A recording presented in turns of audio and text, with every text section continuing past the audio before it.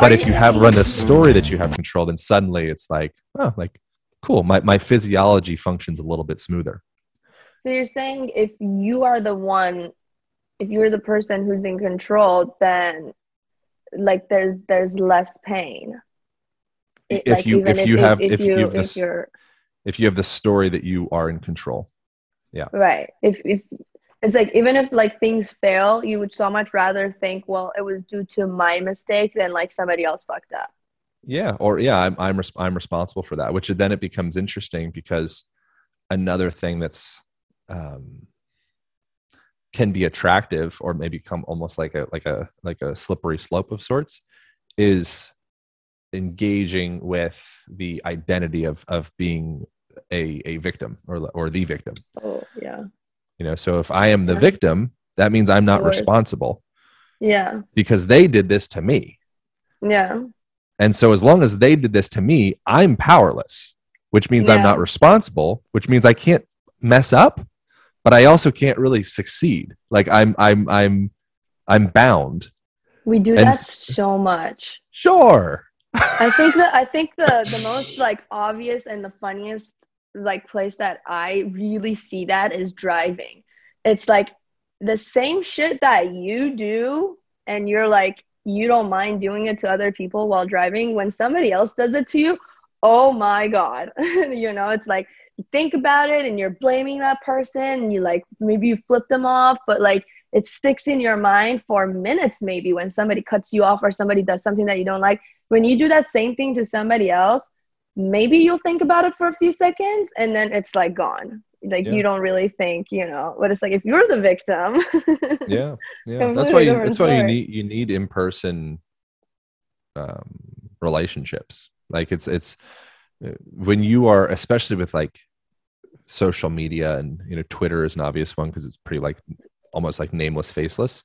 You can just be blasting out vitriol to the world. Like all of like the dark, shadowy crevices of your soul can just be, you know, like poured through your fingertips out into these like these like unexpected people that are on the other side. It's like, it's like pouring into their eyeballs. And when you don't have that accountability of like, no, I say a thing, I do a thing. I see your reaction in real time.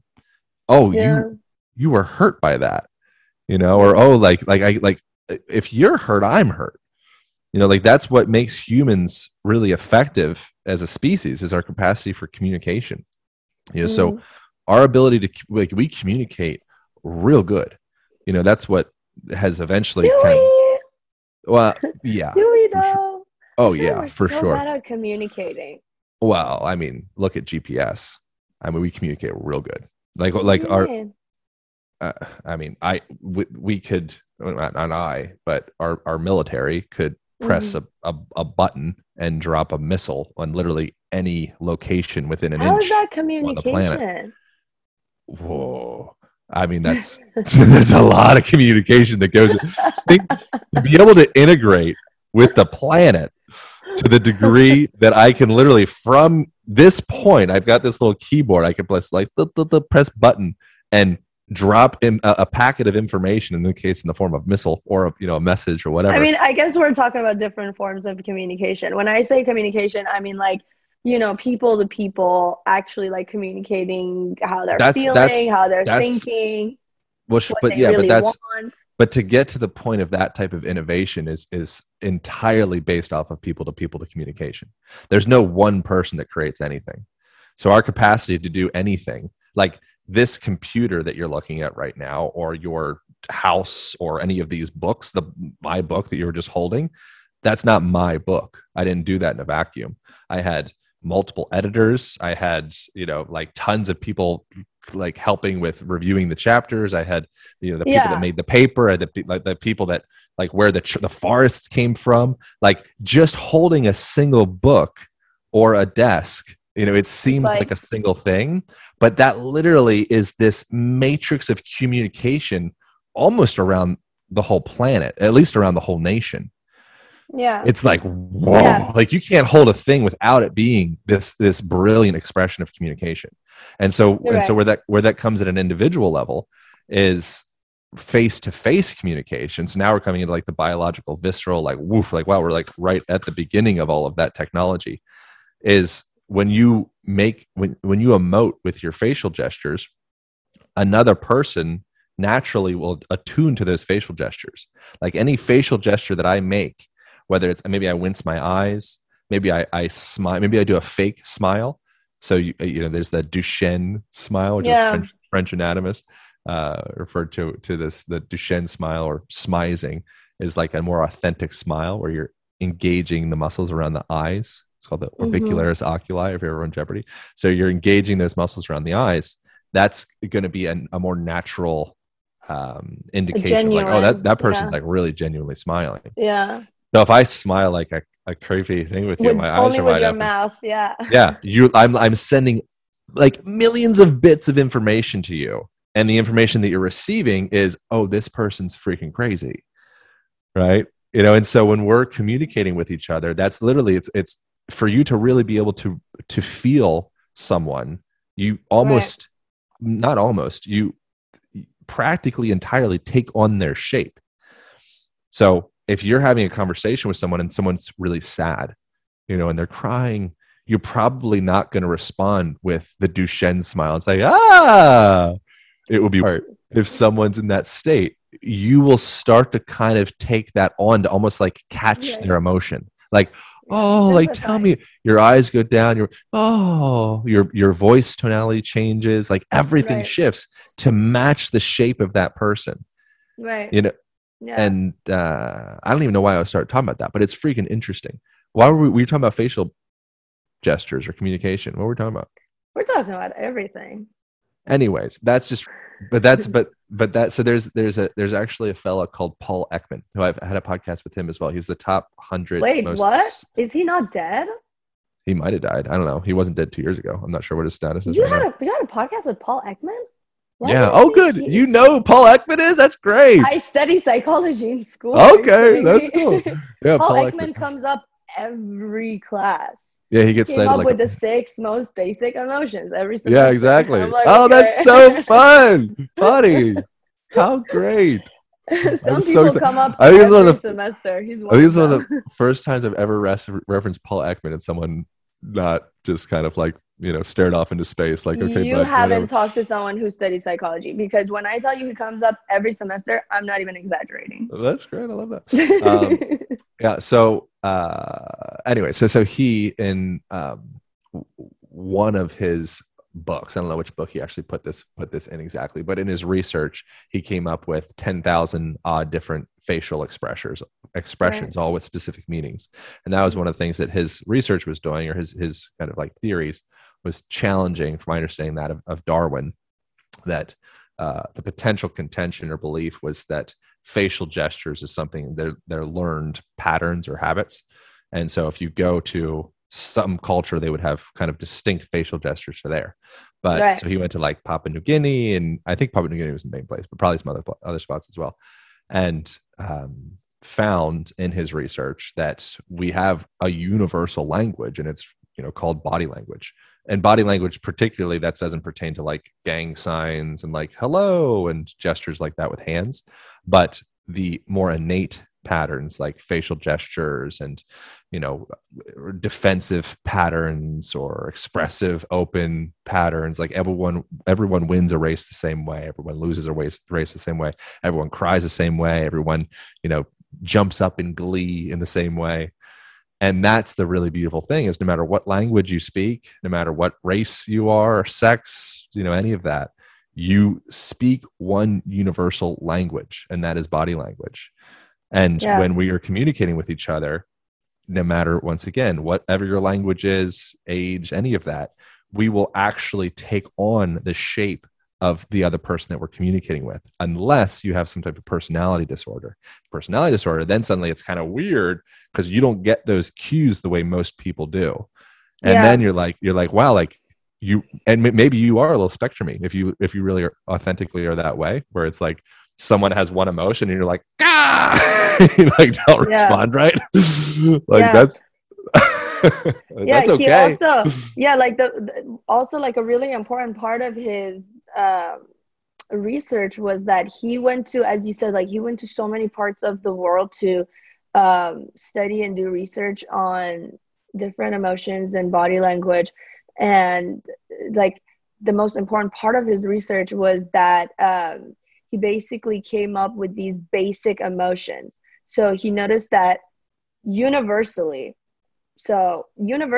and without a frame of time. So any time in history you look and any part of the world you look, there are 6 basic emotions. So maybe people have like, different ways that's like culturally, like you said, to show something, but these 6 basic emotions, they're universal. Yeah. And it's fear, anger, joy, sadness, disgust, and surprise. Yeah. So these are the ones that, like, no matter where you look in the world, they all look the same. Like fear looks fear, like joy, like, sadness, disgust. Also, disgust was interesting. Like everybody gets disgusted the same way.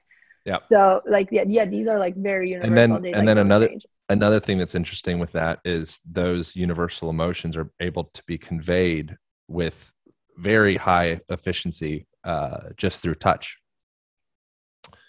And so that was I think it was, this is, again, I actually included this in my book in the touch chapter.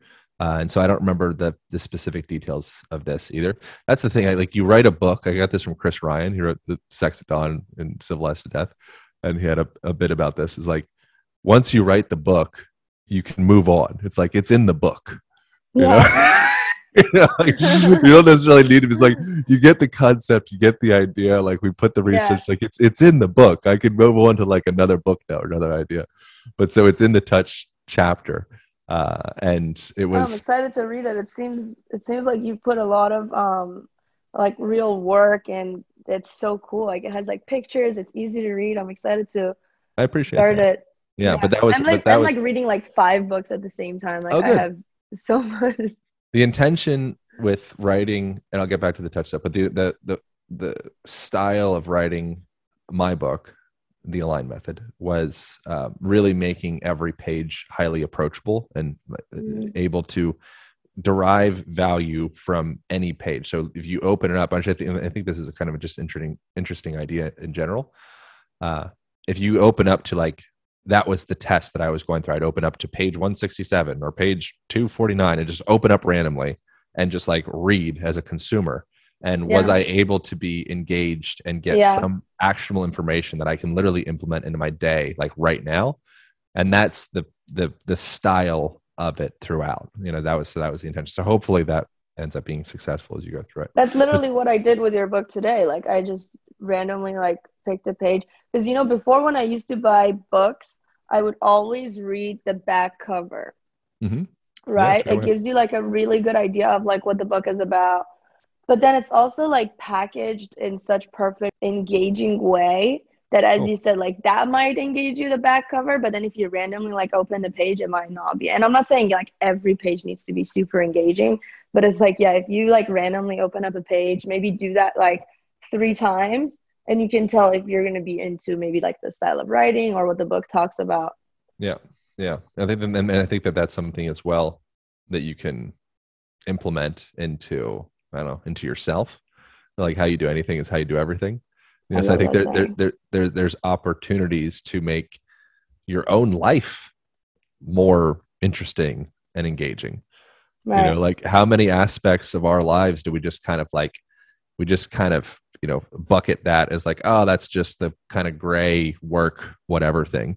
And I think there's the opportunity or potential to really open up your own self, your mind, your home, your car, your relationships, like the way that you think, the way that you work, and really be like, I think it's a cool test. Like, open up your own book, open up random the page, open up the random page, the way I get to work.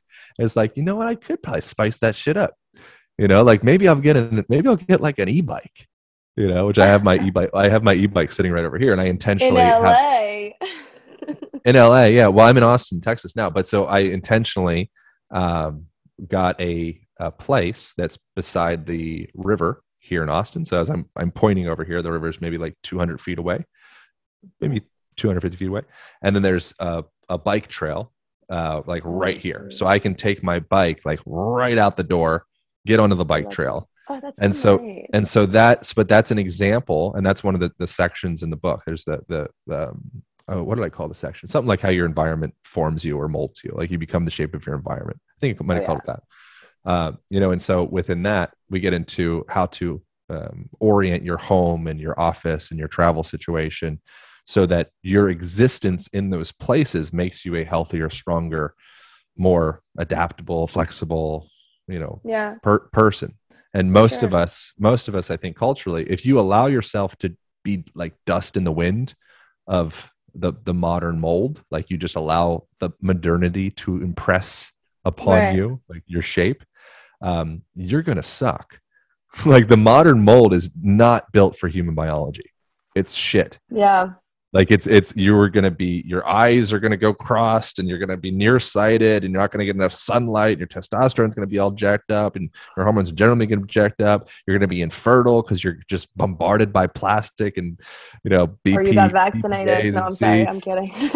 Or maybe the vaccine's fucking with you, whatever. Like there's a lot of different things going on. And if you just allow yourself to not have any autonomy or intention to live a little bit better, you need to think outside of the box in the modern world. If you do not, you're going to be a statistic.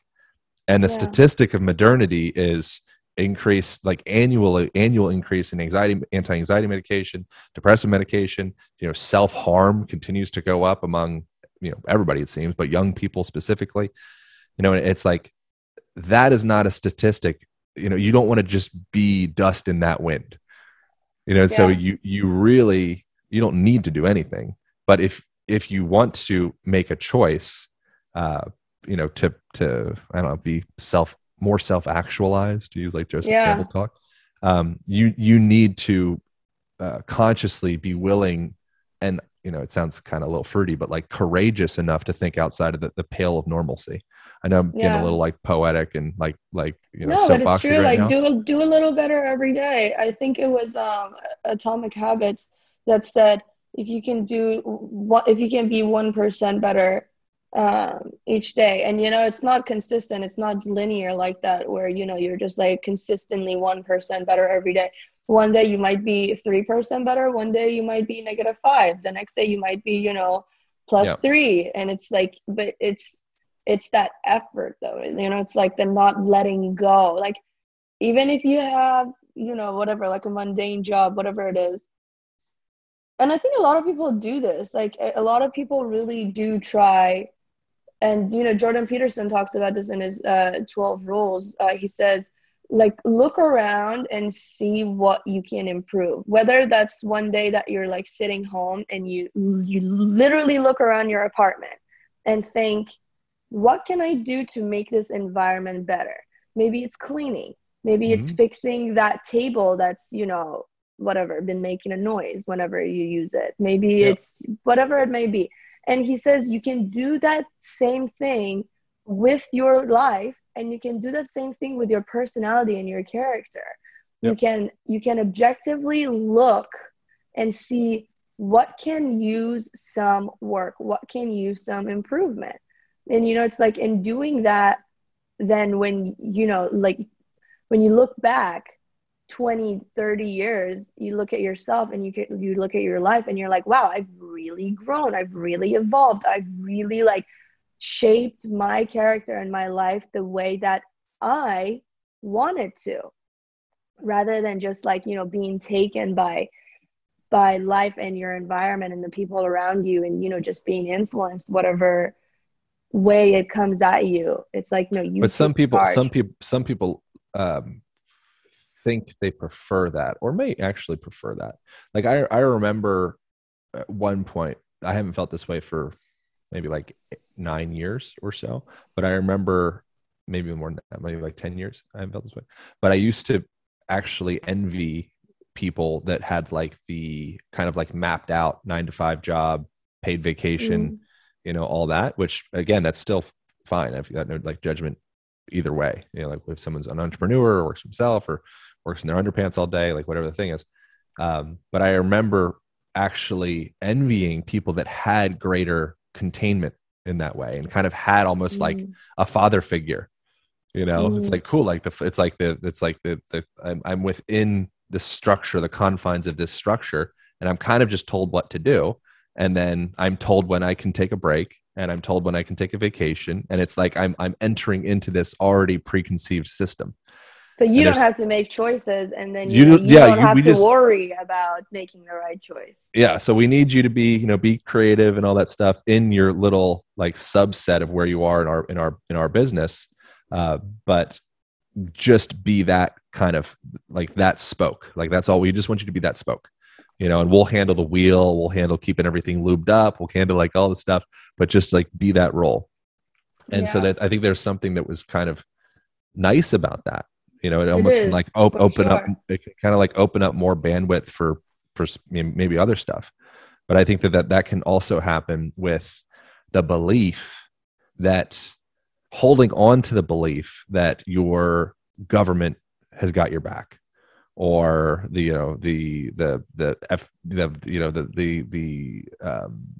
people that are um, examining whether drugs are safe, or whether like any of or the vaccine is Yeah, safe, or yeah, you're putting a lot of corporations. trust in other people's hands. But there's You're something there's yeah, something gratifying about that to some people, I think, because there's a sensation of almost like, oh, it's like a father figure in a way.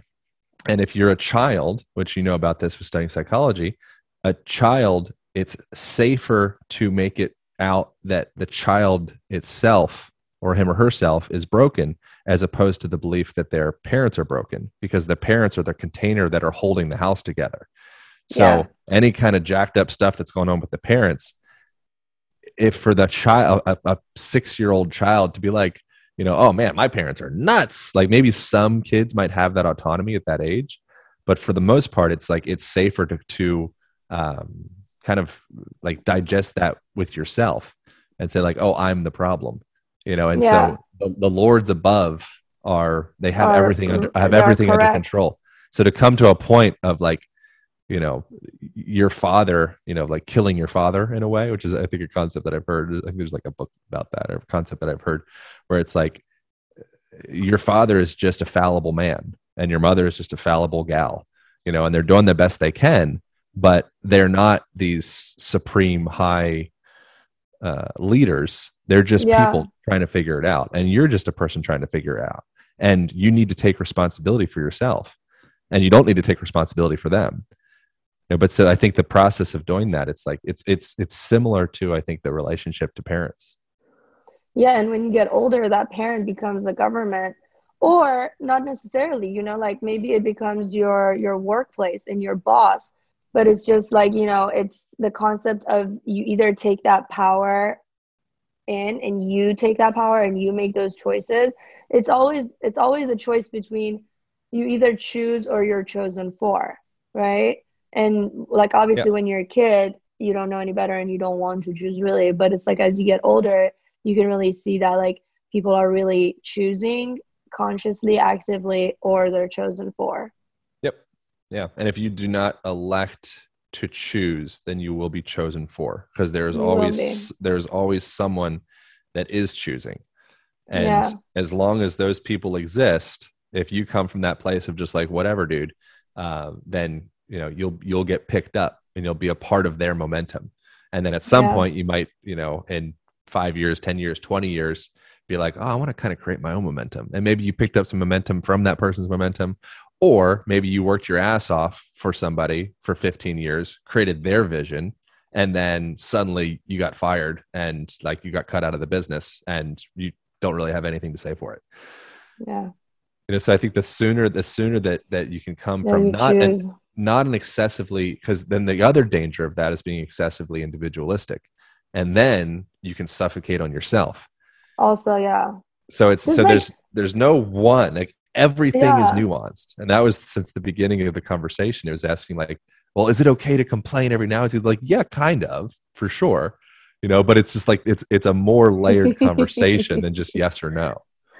Yeah, like just like anything else, the I think the correct answer is somewhere in the middle, is somewhere in between the both extremes, right? It's Yeah. like obviously don't be someone who wants to always choose, don't be someone who's always chosen for, don't be someone who always complains, don't be someone who brings that vibe of toxic positivity, someone who's like always needs to be positive, always everything's great. It's like maybe somewhere in the middle. Like this is something that I've noticed about myself, good or bad. If I'm having a really bad day and nothing's going my way, if I can just call my mom, or if I have a boyfriend, and they usually people like who are that close to me where I will call them in a moment like that, where it's really two people, my mom, or if I'm dating someone close enough.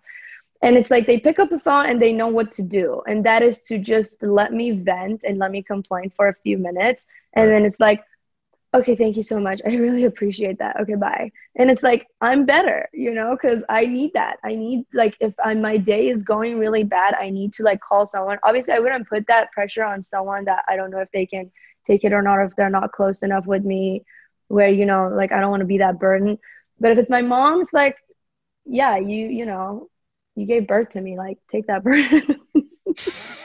Take that burden of me calling you, like, maybe like once a month of Yeah. just like pure complaining for like And 3 minutes. then you can also, a common tendency with that, unless the guy that you're dating is like a pretty, whatever, What? sensitive dude, uh, a common masculine tendency would be to want to try to fix whatever's Yes. happening, which is very, Yeah. common, I think, I well don't need known in most of us. solutions. I don't But need solutions. so then I there's a need a pair of potential, ears.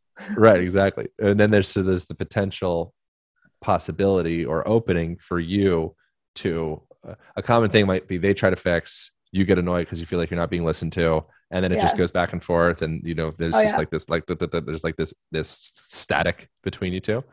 So there still is the opportunity for you to, it's like having mismatched love languages in a way, like you can still have the opportunity, the deeper knowing of saying like, oh, okay, I see that you are trying to help me. It's not helping at all, but I see that you're doing your best with the tools that you have access to be supportive. And I value that, and I feel seen, and I feel loved for that. Even though it would have been way better if you just shut the hell up.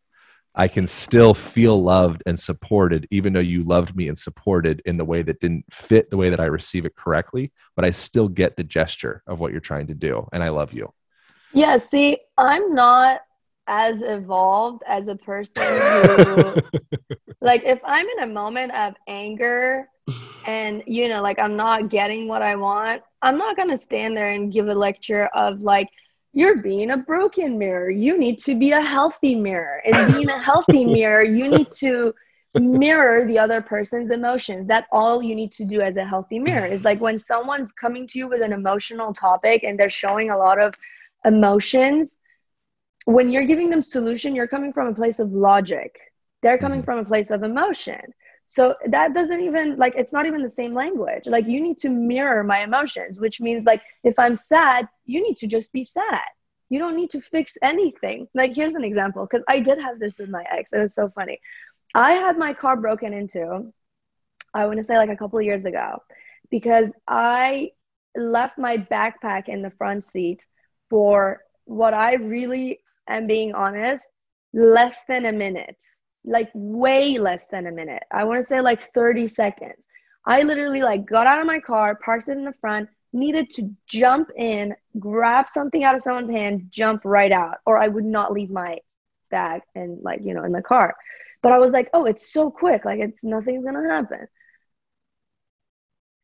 As I go in, I hear the shattering of a window and I immediately know it's my car. Just because before I got out of the car, I literally had that moment of, should I leave it? Should I not leave it? And I was like, oh, it's going to be so quick. Nothing's going to happen. As if for something bad to happen, you need like a long time for it to happen. It's like, no, it takes seconds for it to happen. So I jump in, I hear the shattering. I know immediately it's my car. And I come out and it's my car. And it was this dude who literally like broke my car. And I saw him biking away with my bag. And, like I had stuff in it. Like, it was expensive. It, like, the whole thing was like a few $1,000s. Most importantly, I had my journal in the backpack. So if I could get anything back, it would actually be my journal. Ran after the dude. He was on a bike. I ran after him for like 2 blocks. And then I jumped on the back of someone's motorcycle and like told him like, go after that guy, go after that guy. We lost him. We like looked for him for like a few blocks, lost him. He dropped me back in front of my house in my broken, shattered window. And I was just bawling. Like I was just crying. Usually these things don't faze me. Like I had my car broken into before and I was just like, whatever. You're like, what are you going to do? But because of like all my stuff and because of my journal, like I wanted to get it back so bad. So I called my boyfriend at the time. And the first thing, and I'm like literally crying. And I'm like so upset. And I'm telling him what happened. The first thing he says is, well, you shouldn't have left your bag in the front seat. Like, what did you expect? And I was just like furious.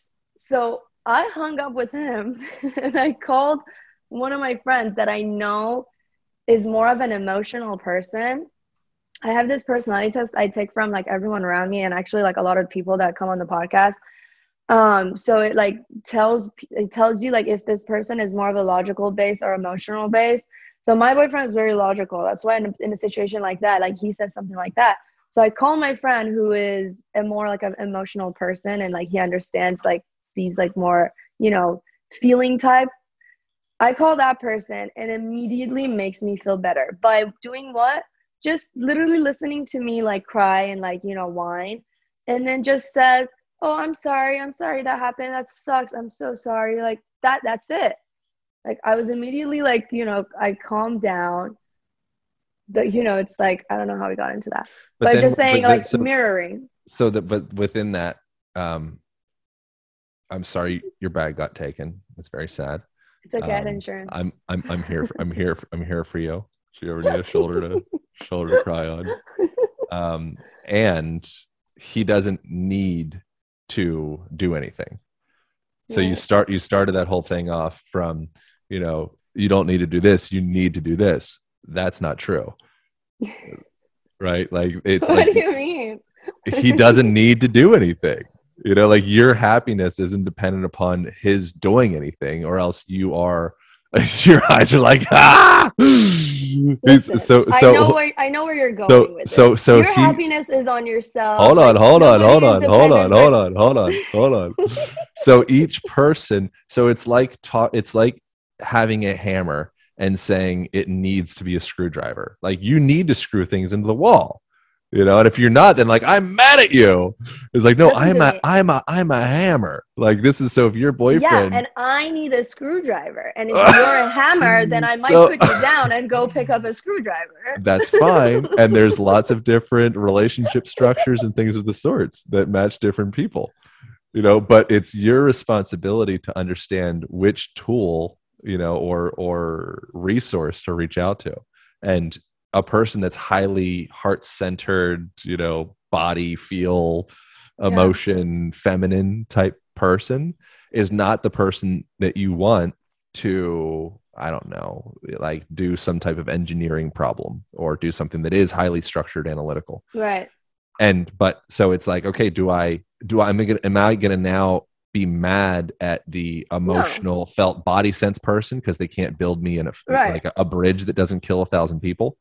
It's like, no, like I love the person that builds the bridge. I love the person that just listens, but it's, I don't need them to be anything. I need to be more effective with my delivery of energy.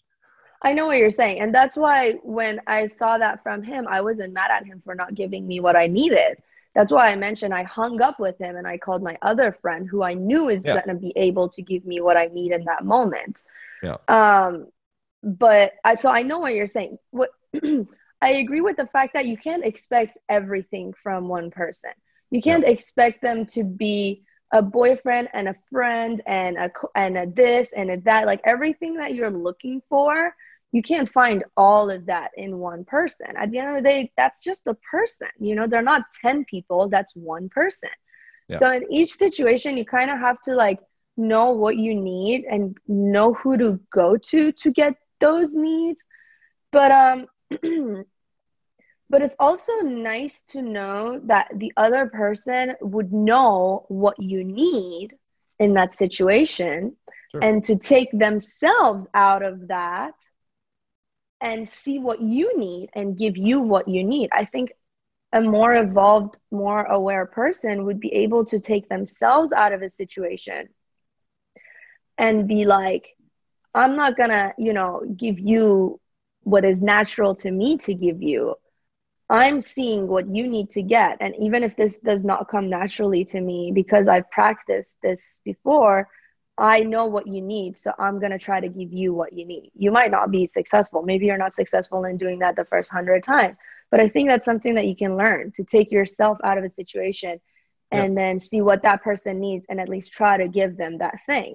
But also the first thing that we talked about, like you can't expect everything from the same person. That's why you should have a network of friends and family and this, so that you can like have different people for different things. And if you come from a lens of like, how many times do you we naturally will put more energy into what's wrong with a situation. That's like the RAS, the reticular activating system. We're like seeking out patterns that would potentially be threatening to us, and that's gonna be sticking out. And then everything else, there's the same thing we were talking about before with the sandwich.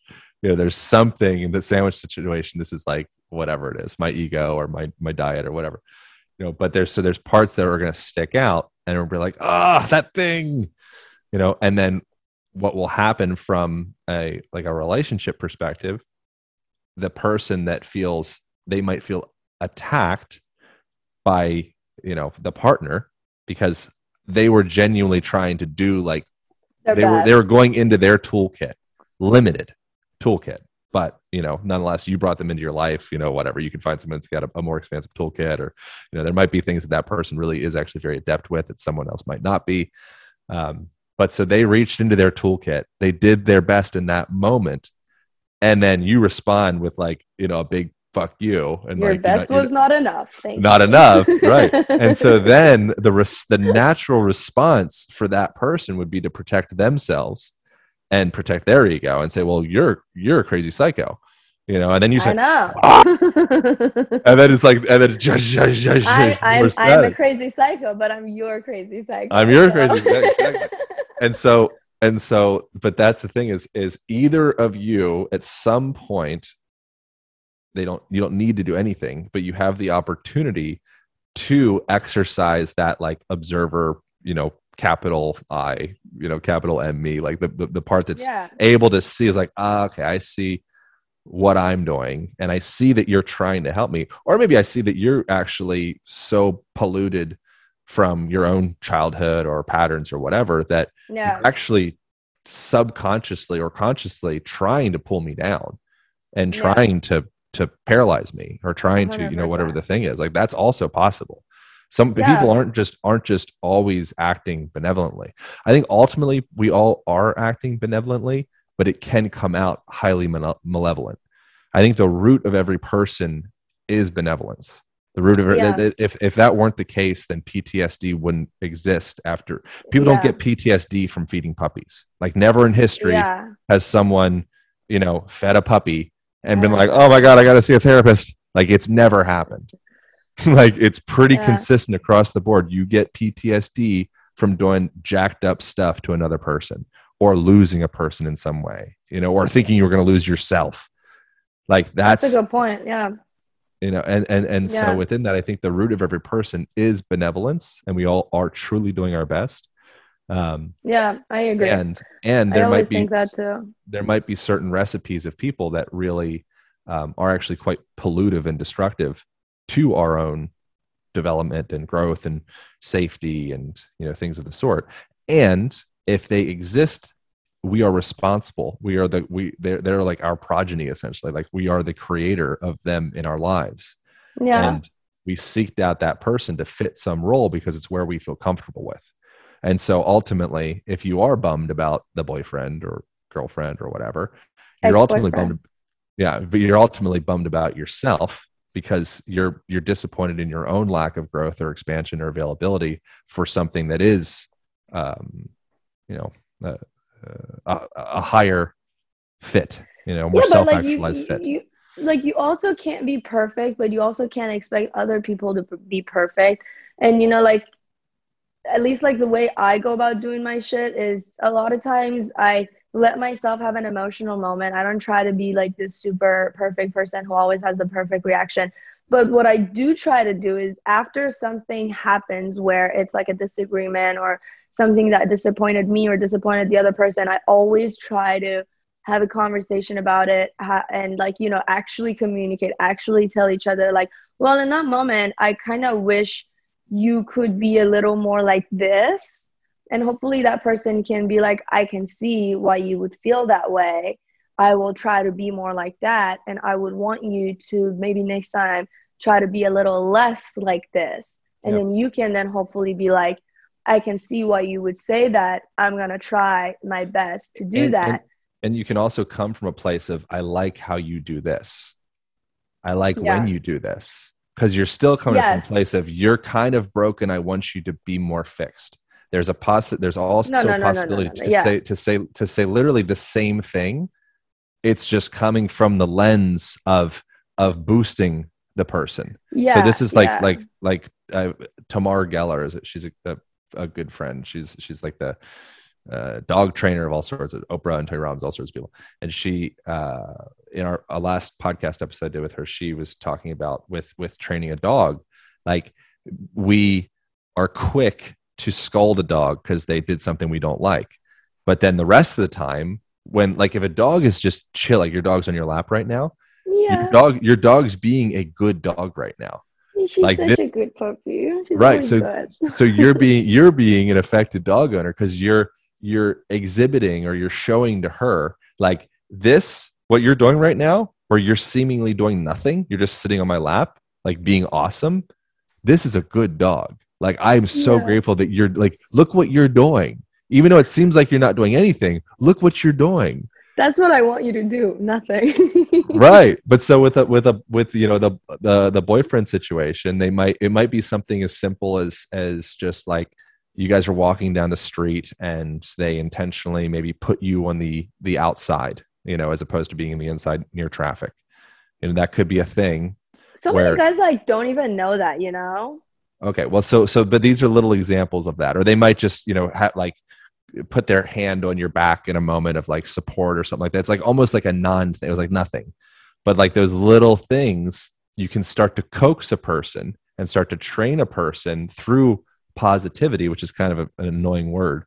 Because again, positive, negative, it's like more subjective words, but that's another lens to Through start to reward. approach a relationship from. And now there's so much, you've filled the relationship with so much acceptance and love, and like, I think acceptance is the big thing, that Yeah. now we have the availability to say, like, man, and I really like it when you do this, and like, when this thing happens, like, this is how I feel. You're not wrong, but I know you care about how I feel, and when you do this, this is how I feel. I'm not telling you not to do it, but this is how I feel. And now it's in your court, but I'm not saying you're wrong. And I think it's like Yeah. navigating a relationship to, as long as we can navigate a conversation without either of us becoming defensive, then I think we will get So further true. in that conversation. Yeah. As long as people don't want to like protect their egos, if you don't put them in like a defensive mode. Um, this brings me to this, and then maybe we can wrap up. Sure. This is one of my favorite things that Jordan Peterson talks about, and I think it's probably like I've learned so much from him, but this has been one of my favorite things he ever talks about. And it's when he talks about the same exact thing you're saying, but the way he puts it makes so much sense to me. He said, you know, training your husband or wife or your girlfriend, boyfriend is very similar to how scientists train rats in a lab. It sounds a little like in the beginning, but as he explains it more, you see like how similar it is. He says in a lab, if a scientist wants a rat to climb a ladder, this is how they train the rat. At first, the rat has no idea what you want it to do, right? It's not reading your mind. you can't expect it to just know what to do, right? Very similar to a situation with a boyfriend, girlfriend, or a husband or a wife.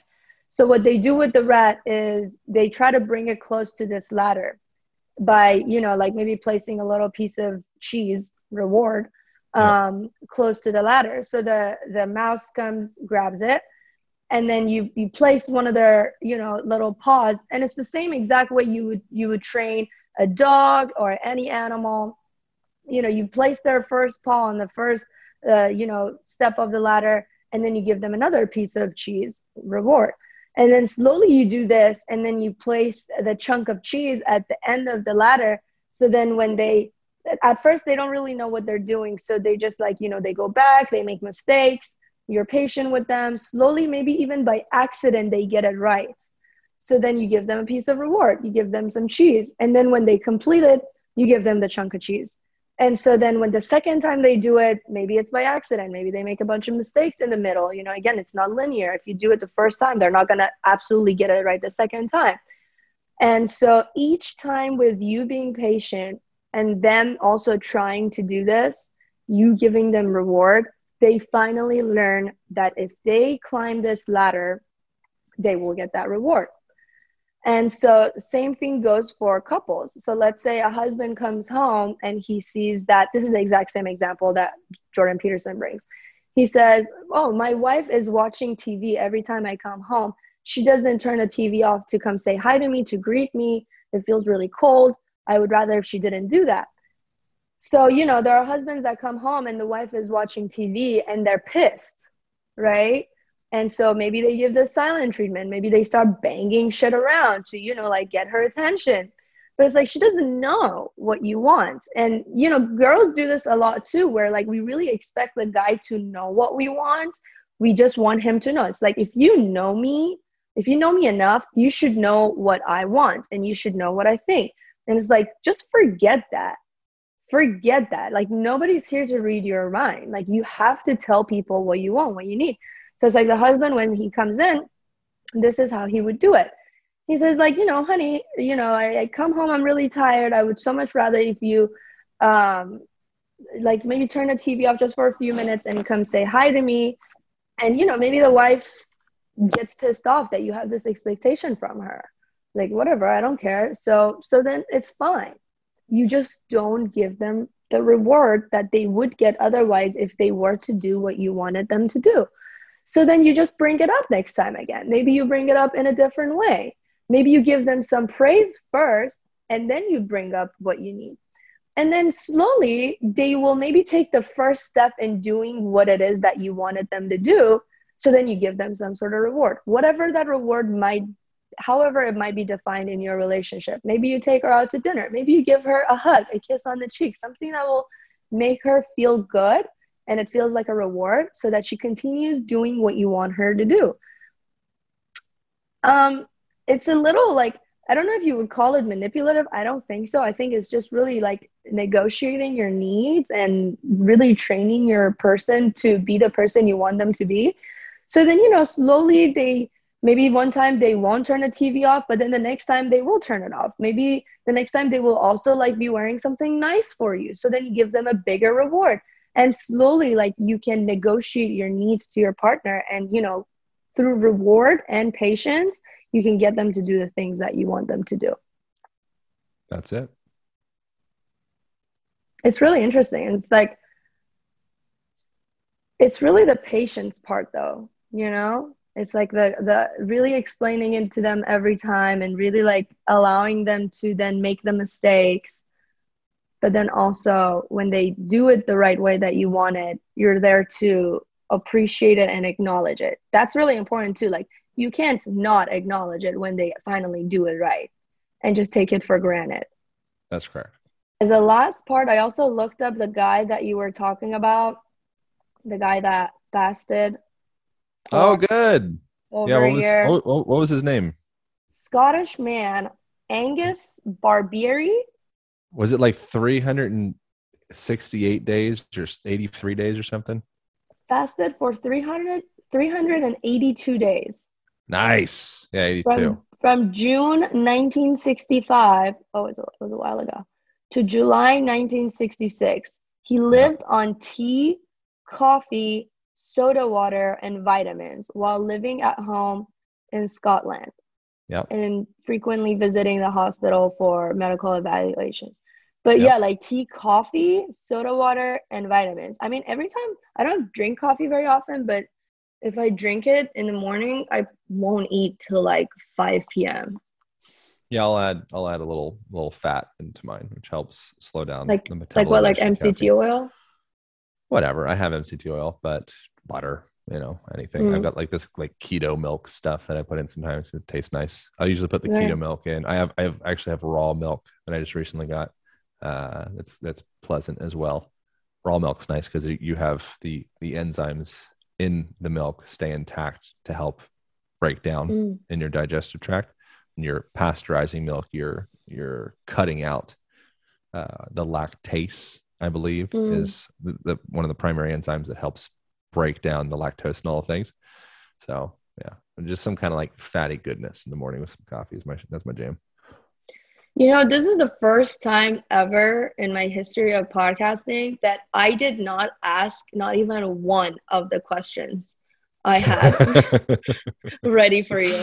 We're just a couple of girls. I mean, I love it when that happens, when the conversation just flows so naturally that you just like don't ask the questions. But yeah, no, this was great. Thank you so much for doing this. Of course, of course. Let's do it another time at least so I can ask these questions because I was actually Yeah. pretty excited for these questions. That's good. Yeah, but we could do like an Instagram live or something, or maybe do like I was thinking that I've never before done this. that.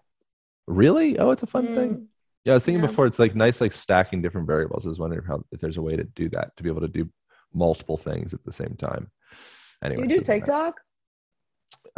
unsuccessfully. Yeah, most of my focus right now is on. I don't do it. I have somebody else do it. But most of my focus is presently on YouTube as of in the Oh, last just nice. like few months, because I just think it's a great platform to. I like long form content. I like being like Yeah. Instagram is good, but it's kind of like dumb in a way. I think YouTube has a much greater potential to like go in depth with things, which I enjoy. And where can people find you? Oh, just look up Align Podcast. That's the name of the podcast, obviously. But then Instagram's Align Podcast, the YouTube is Align Podcast, um, and the book is And Align Method, and that's on all the places, Amazon, all the stuff. So the book is, well, hopefully when you read it, I'd be curious to hear your experience with it. But essentially, it's like it educates people on how to make it so that your whole entire day becomes an opportunity for fitness, for betterment, yes.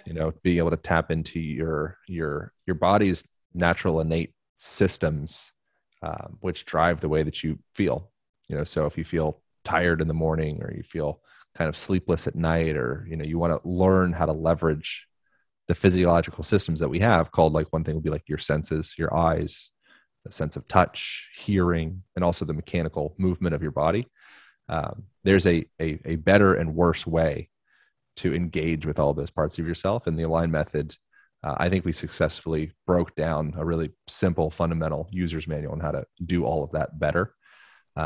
So that's really the function of that. That's on Amazon or I love that. bookstores. It'd be great if you walk to a bookstore, if people are into that kind of thing. You go to Barnes & Noble, that'd be great. Yeah.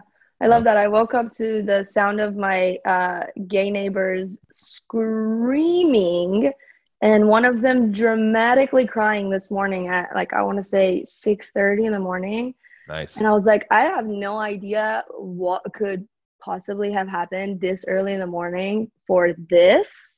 Yeah. It was so loud. And I was like, well, I'm just going to go get a real early workout this morning. It's your auditory environment. Yeah. So I did that. I never go for a workout like at 7 in the morning, but I was like, well, I might as well. Yeah, you can I might as well do that. You can thank your gay neighbors. But that's another chapter in the book is sound. I think we called it like how sound moves you. I think is how we called that chapter. But that's that's an interesting thing, that the ambient sounds in your environment that you may deem to be just kind of superfluous, whatever, in fact are literally tuning the way that you express yourself at a neurochemical level, hormonal level, Mm. and just your general state, like the way that you feel. And so you can start to expand your perception of fitness to not be just the way that you work out at a gym, but it's literally the way that you inhabit yourself in daily life. Like that, from the Align Method lens, and everything that I do, and like the YouTubes and the Instagrams, all that stuff, like that's really the underlying theme, is that fitness is always happening, and we can, there's ways to do this thing better to get the results we're looking for. Absolutely. Well, thank you so much for doing this. Are you going to Yeah, Aubrey's birthday at the end of this month? I am. Yeah, I heard you're coming out. Yeah, I'll see you there. Yeah. And everybody else, thank you so much for tuning in, and bye. Bye, everybody. Peace out. Bye.